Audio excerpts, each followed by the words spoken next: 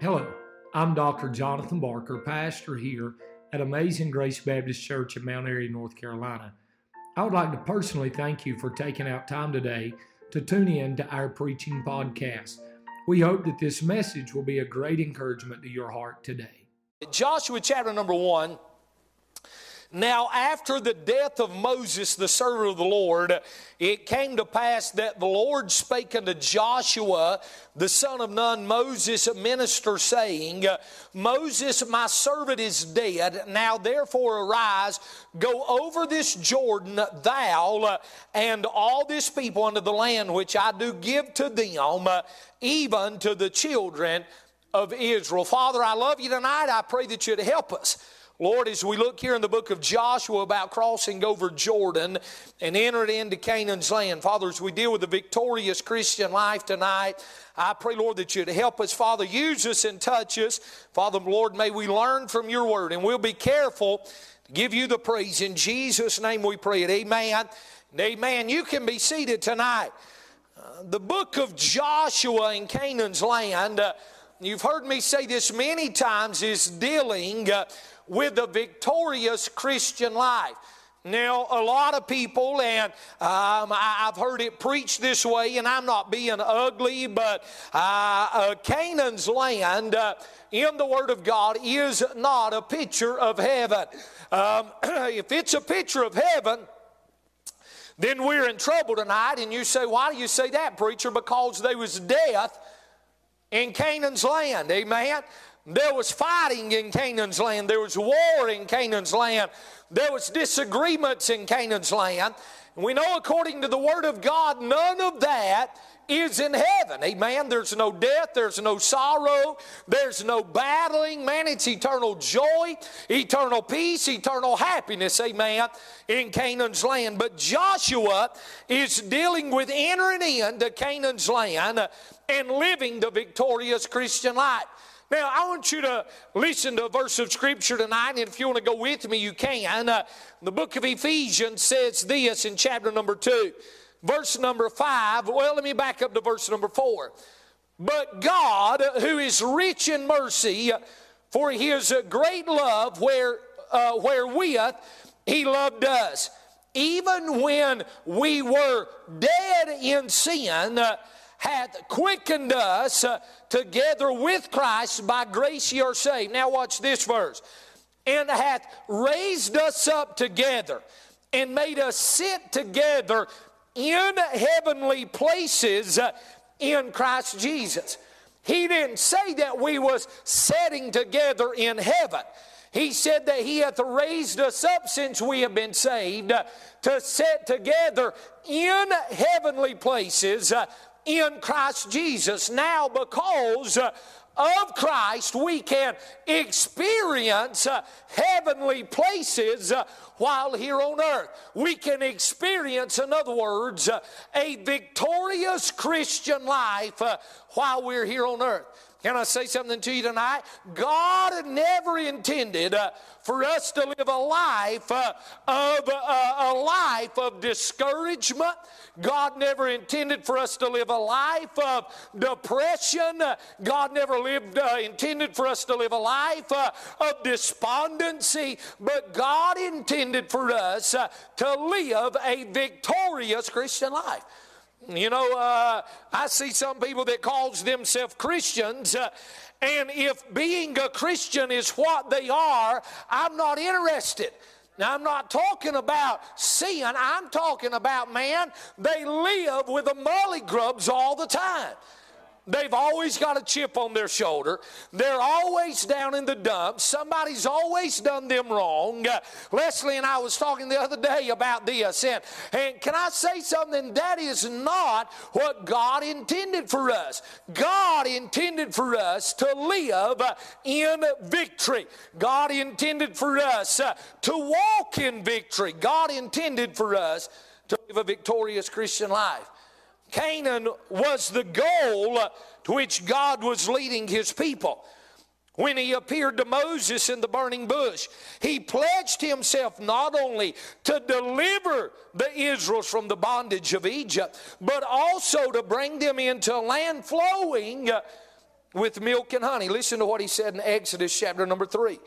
Verse number 7 and 8 says this, and the Lord said, I have surely seen the affliction of my people which are in Egypt, and have heard their cry by reason of their taskmakers. For I know their sorrow, and I am come down to deliver them out of the hand of the Egyptians. He said, I am come to deliver them. And then he goes on to say, and to bring them into a land flowing with milk and honey. You see, God saw us in our bondage in Egypt's land. Egypt is a type of the world. It is a type of bondage. It is a type of being tied down by the sin of this world. God saw us in that, and God did not want us to live that life, but God, through His Son, amen, delivered us from that so that we can live a victorious Christian life. God delivering them from Egypt was only the beginning of what He had in store for their life. Can I say something to you tonight? God saving you from your sin and God saving you from hell was only the beginning of what He has for your life. It was only the beginning. I want to say this to you, and I understand what we're saying. A lot of times we say, the greatest day of my life was the day that I got saved. And I understand that. Boy, that was a great day. Can I get an amen right there? But can I say something to you? The greatest day of mine and Leslie's marriage was not the day we got married. It got a little bit quiet. It was not the day. That was a great day. But Miss Linda, you know what? Over the past 23 years, we've had some better days because we got to know each other better. We got to know each other's personality. Some of you that's been sitting here tonight, some of you sitting here tonight that's been saved for years and years or been married for decades and decades, I believe that you would say that some of the recent days could have quite possibly been some of the greatest days of your marriage. Hey, look, God saved us, but that's not all He had for us, man. Can I say something to you tonight? I'm enjoying the journey. God is helping us along the way. He just didn't save us. He had something so much more in store for us. Yes, it was to save us, but He has more for you. He has more in store for you. Now, I began to read this and I began to think about this. So many Christians never reach Canaan's land in their spiritual life. Most Christians is content with the wilderness experience.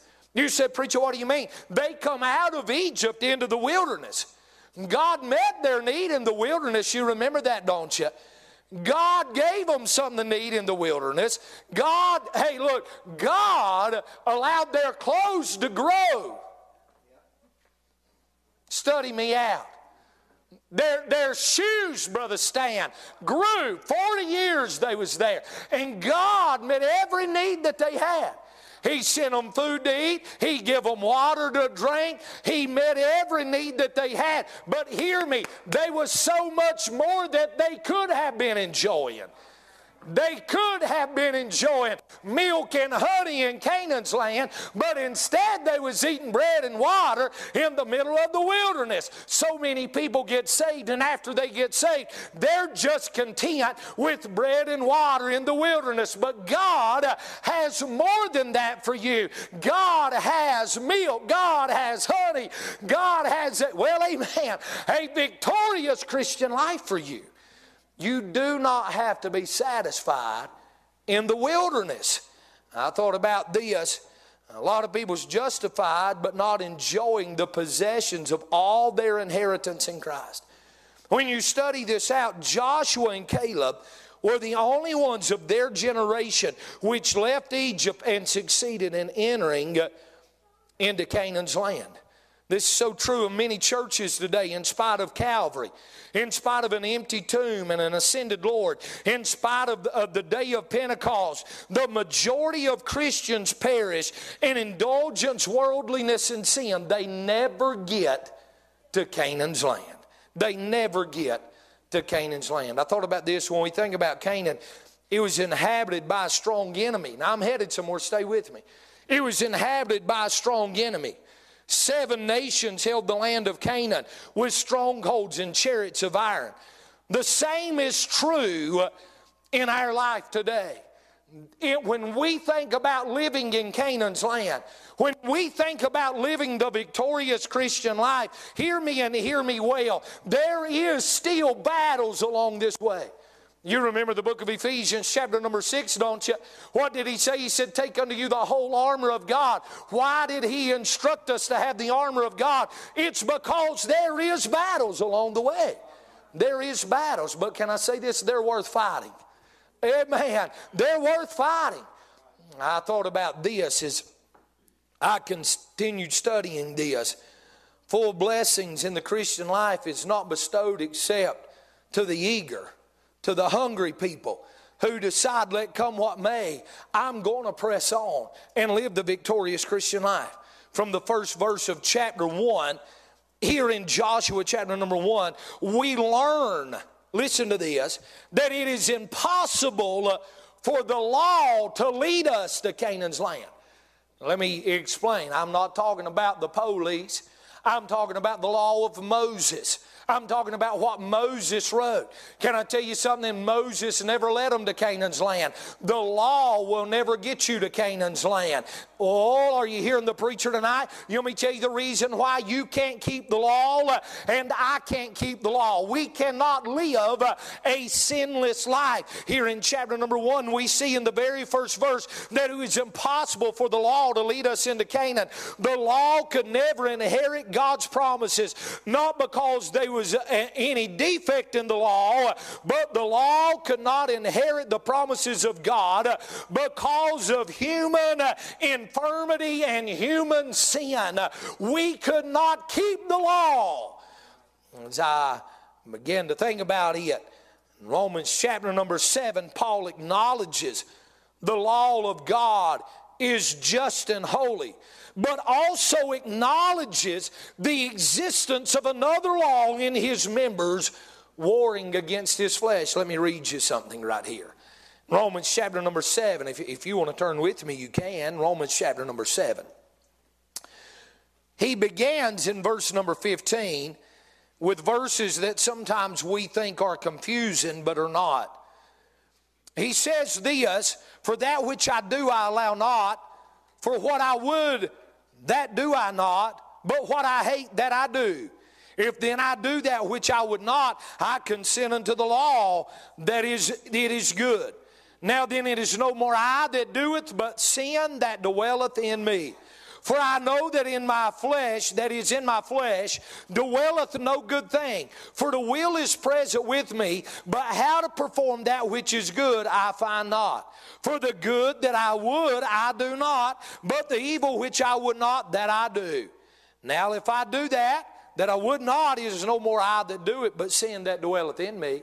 You know what he's saying? Can I interpret that to you in low gap terms? He's saying this, I know what I'm supposed to do and I don't do it. And I know what I'm not supposed to do and that's what I do. That's what he says.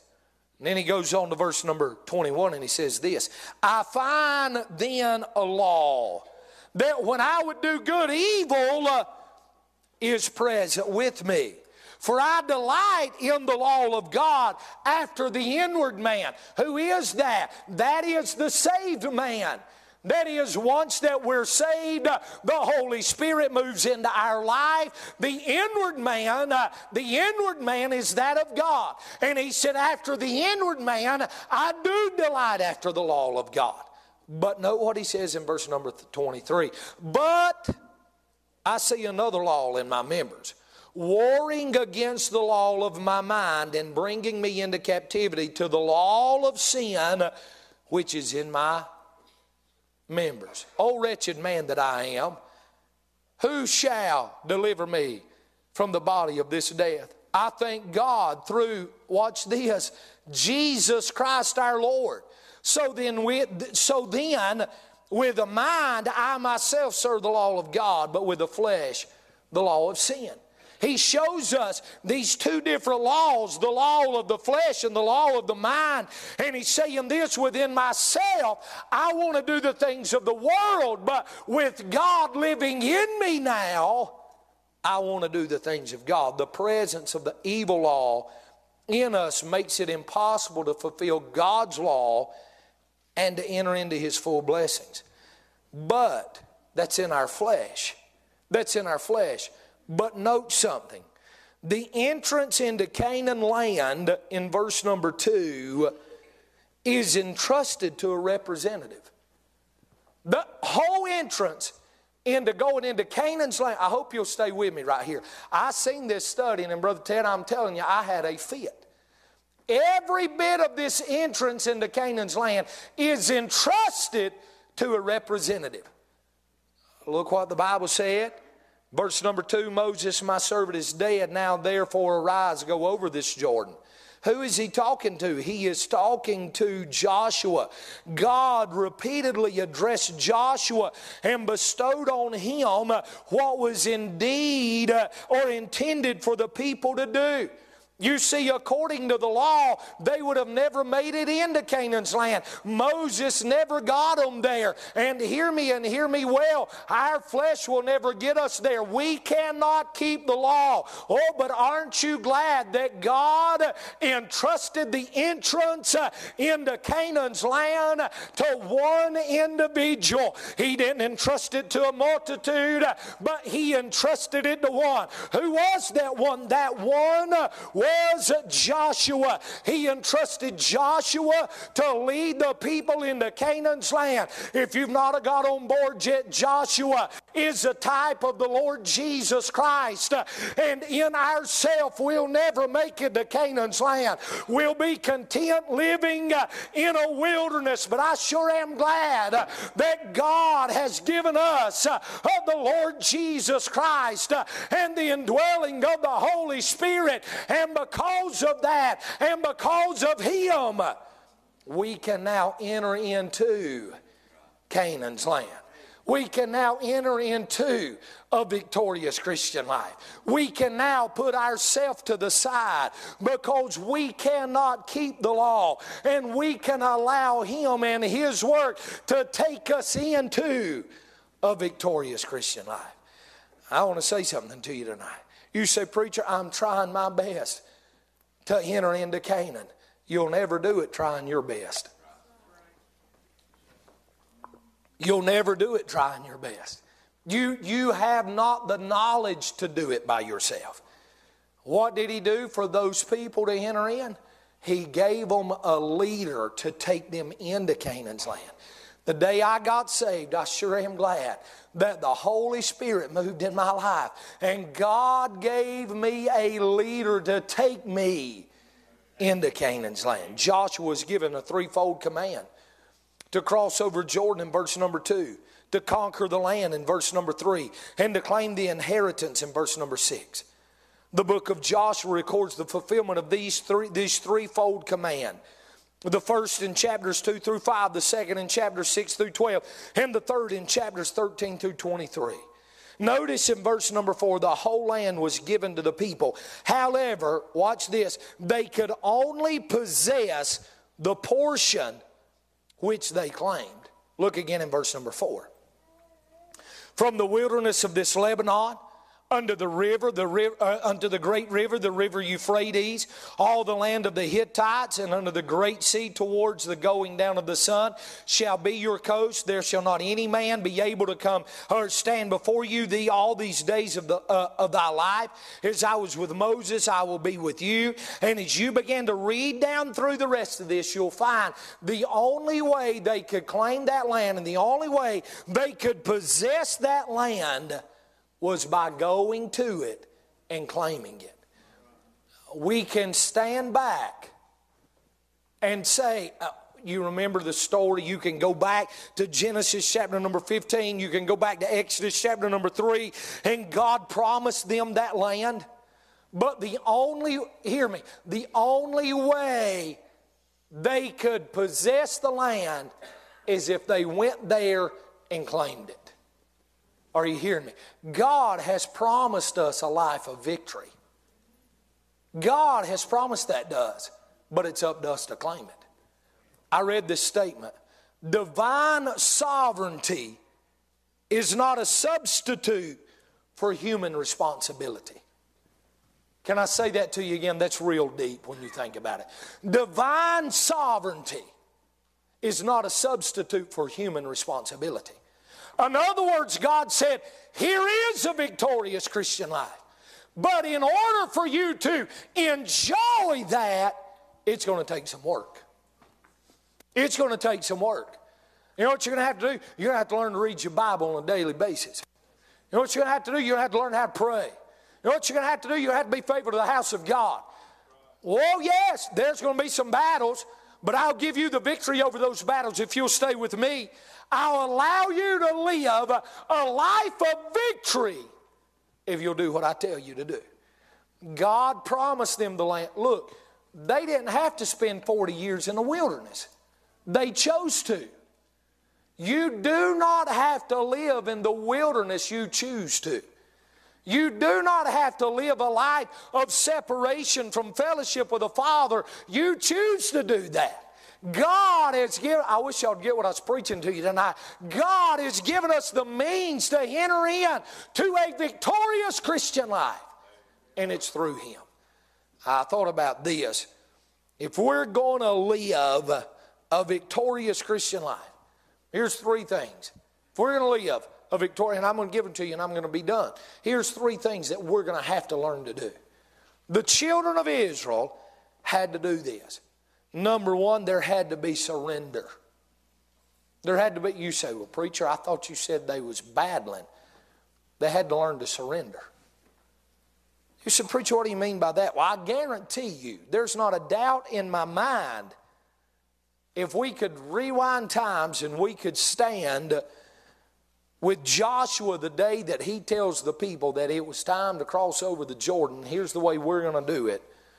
I guarantee you if we could stand with Joshua when he stood outside of Jericho and said, we're going to march around the city 6 days, and on the seventh day, we're going to march around it 7 times, and we're going to blow the trumpets, and we're going to watch God crash the walls into this place, and we're going to overtake Jericho.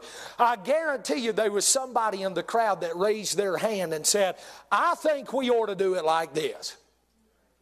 Why don't we just make it 7 times the first day and get to drinking milk and eating honey?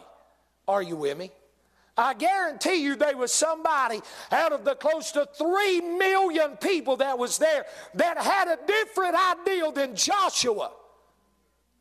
But God had set up Joshua as the leader. And if the people was going to enjoy the blessings of Canaan's land, they was going to have to surrender their self to the leadership of somebody else. I've said this many times, the verses in Galatians. Matter of fact, me and Leslie, Miss Tim, and Miss Mitzi was talking just a few minutes ago before church, and I've said this, I know a lot over the past few weeks, but man, I'm telling you, God has wore me out of Galatians over the past month. Walk in the Spirit and you'll not fulfill the lust of the flesh. Submitting ourselves to Him. There had to be a time of surrendering. Surrendering. It's all yours, Lord. It's all yours. You know what? Isaiah, and I know I've made reference to this, but in chapter number 5, when you study Isaiah, and I doubt I can pull the verses out real quick. I may can. But in Isaiah, Isaiah's before Jeremiah, isn't it? In Isaiah chapter number 5, let me see if I can read you a little bit of it right here. Isaiah chapter number 5. He comes down and Isaiah numerous times in Isaiah chapter number 5. Isaiah chapter number 5 verse number 8 says this, woe unto them. Isaiah chapter number 5 verse number 11 says, woe unto them. Isaiah chapter 5 again, he says, woe unto them in verse number 18. Verse number 20, woe unto them. Verse number 22, woe unto them. Isaiah is full of woes unto them. Over and over Isaiah says, woe unto them. But in chapter number 6, listen to what he says. In the year that King Uzziah died, I saw also the Lord sitting upon a throne, high and lifted up, and his train filled the temple. Above it stood the seraphims. Each one of them had 6 wings. With twain he covered his face, with twain he covered his feet, and with twain he did fly. And one cried unto another and said, Holy, holy, holy is the Lord of hosts. The whole earth is full of his glory. And he goes on to say in verse number 4, and the post of the door moved at the voice of him that cried, and the house was filled with smoke. Then said I, Woe is me! You see all the way through chapter number 5, Isaiah saying woe unto everybody else. But when Isaiah gets a glimpse of God, Isaiah says, woe is me. Not woe is everybody else. You see, when you're in the process of woeing everybody else, the problem is this: you're not looking at your own self. And when you look at God, you'll find yourself going, woe is me, instead of woe is everybody else. Those people that day to enter into Canaan's land had to come a time in their life where they surrendered to the will of Joshua. And I want to say something to you tonight, church. If we're going to possess Canaan's land in our personal life, we'll have to learn to surrender to someone else. You know, it's amazing that the path to freedom is surrendering. It sounds like it contradicts itself.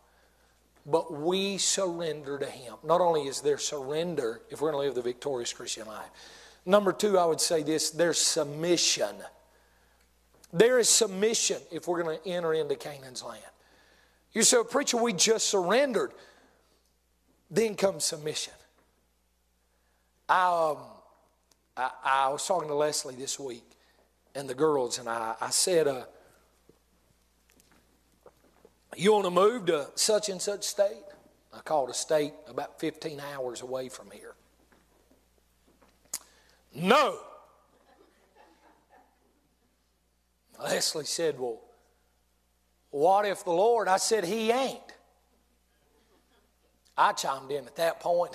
I mean, she needed to get on the same page as the rest of us, okay? And boy, I no more than said, He ain't. The Lord said, what if I do? And I said, but there's some things my daddy said we don't need to pray about.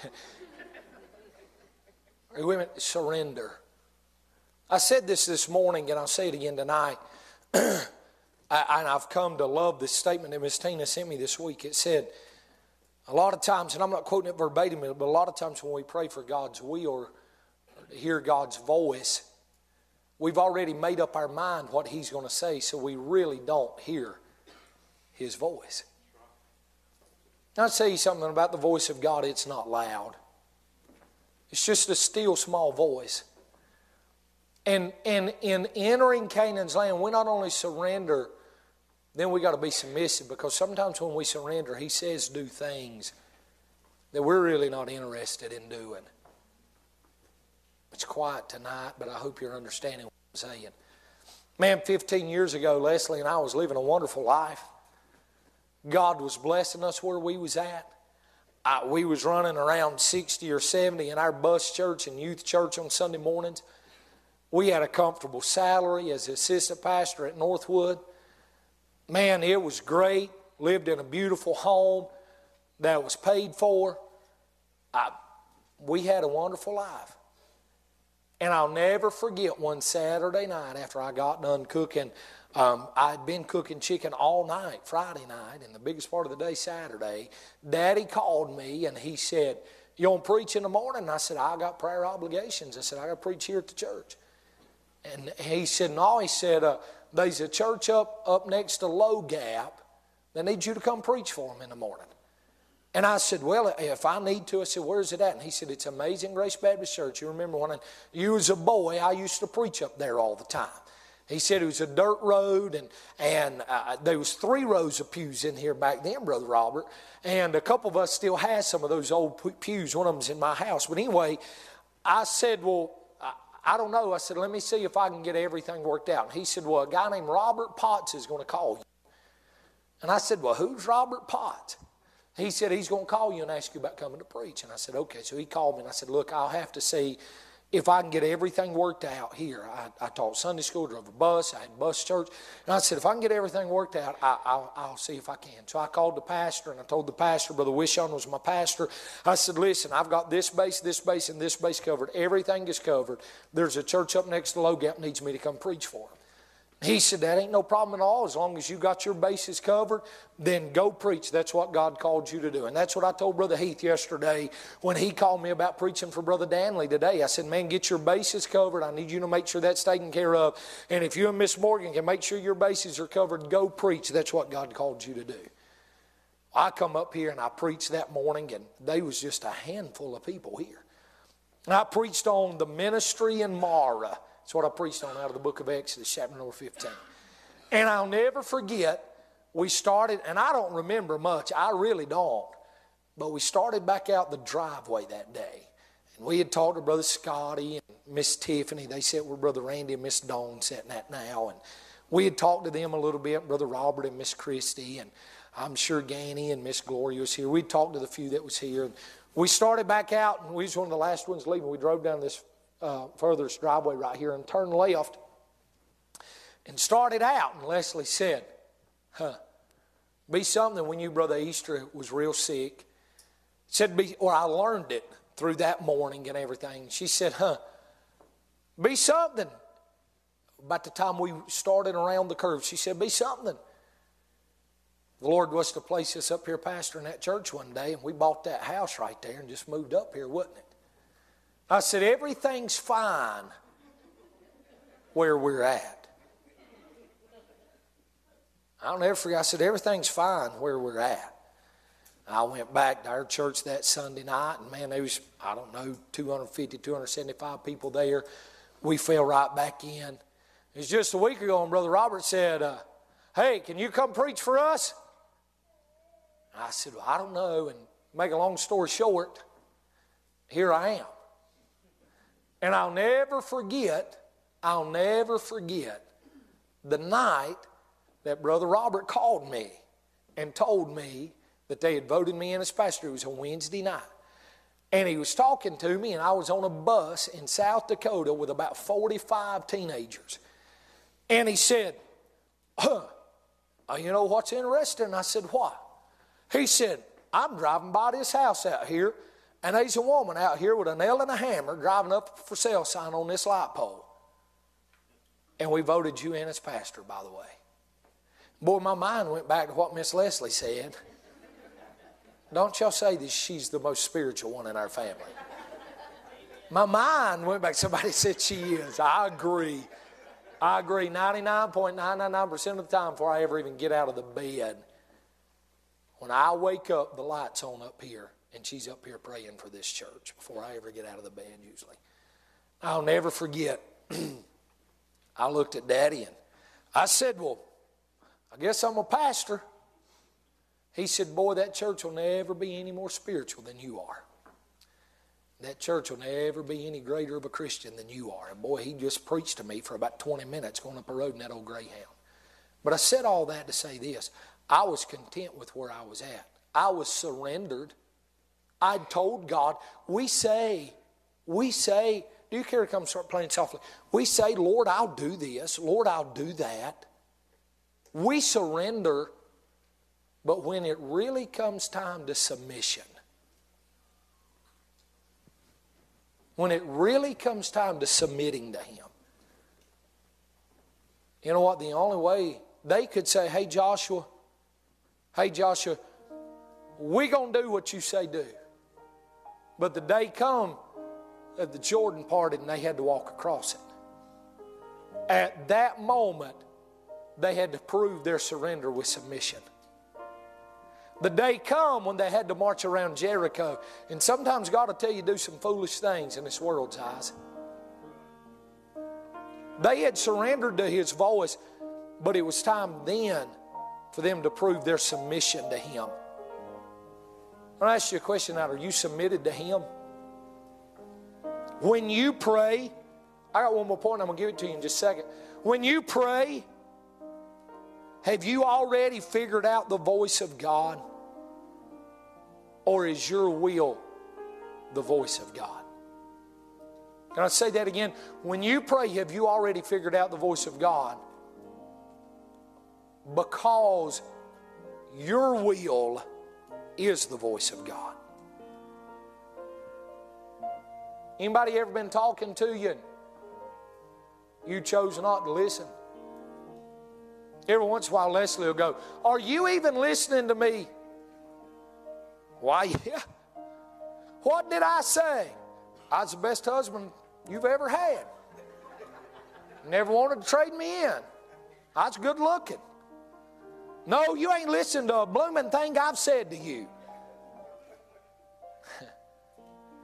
Sometimes I wonder if God looks at us and goes, "Are you even listening to me? You say you're submitted, but why are you not submitting to what I've told you to do?" Maybe God has said to some man, "Preach."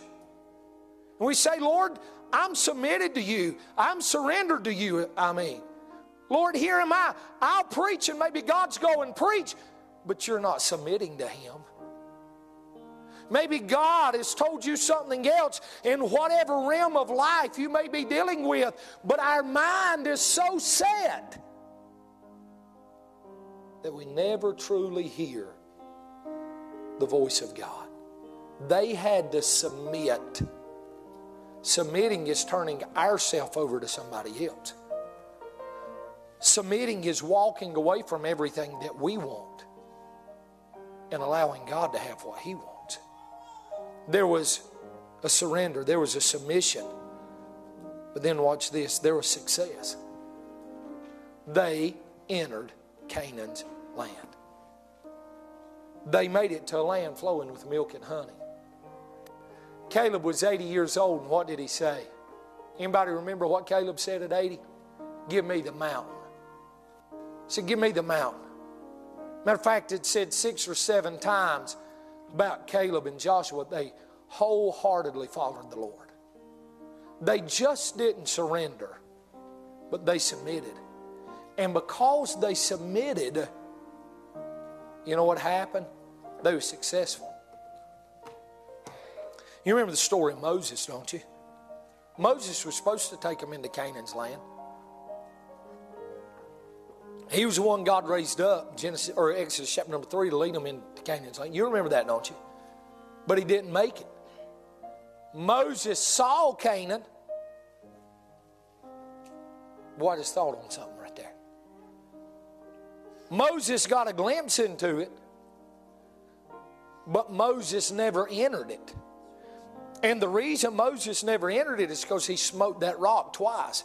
God told him to do it one time. He done it twice.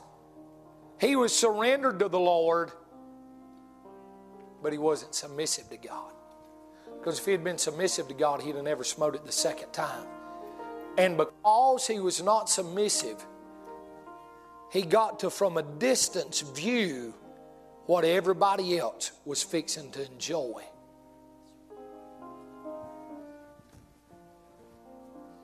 If you don't learn to submit to God, all you'll do is stand at a distance and view what everybody else is getting to enjoy. You ever looked at somebody and thought, "I just don't understand how they can be that happy. Man, they're going through everything. I just don't understand how they can be that happy." You want me to tell you the reason they can? Because they've submitted and they've understood that there is battles in Canaan. But the only way that they're going to make it through those battles is following the leader that God placed to lead them into Canaan. That was Joshua. The only way we're going to make it is by following the leader. I feel like preaching another hour. Is by following the leader that God has placed in our life, the Lord, God, the Holy Ghost, and submitting ourselves to Him. And when we do that, I promise you we will be successful in living a victorious Christian life.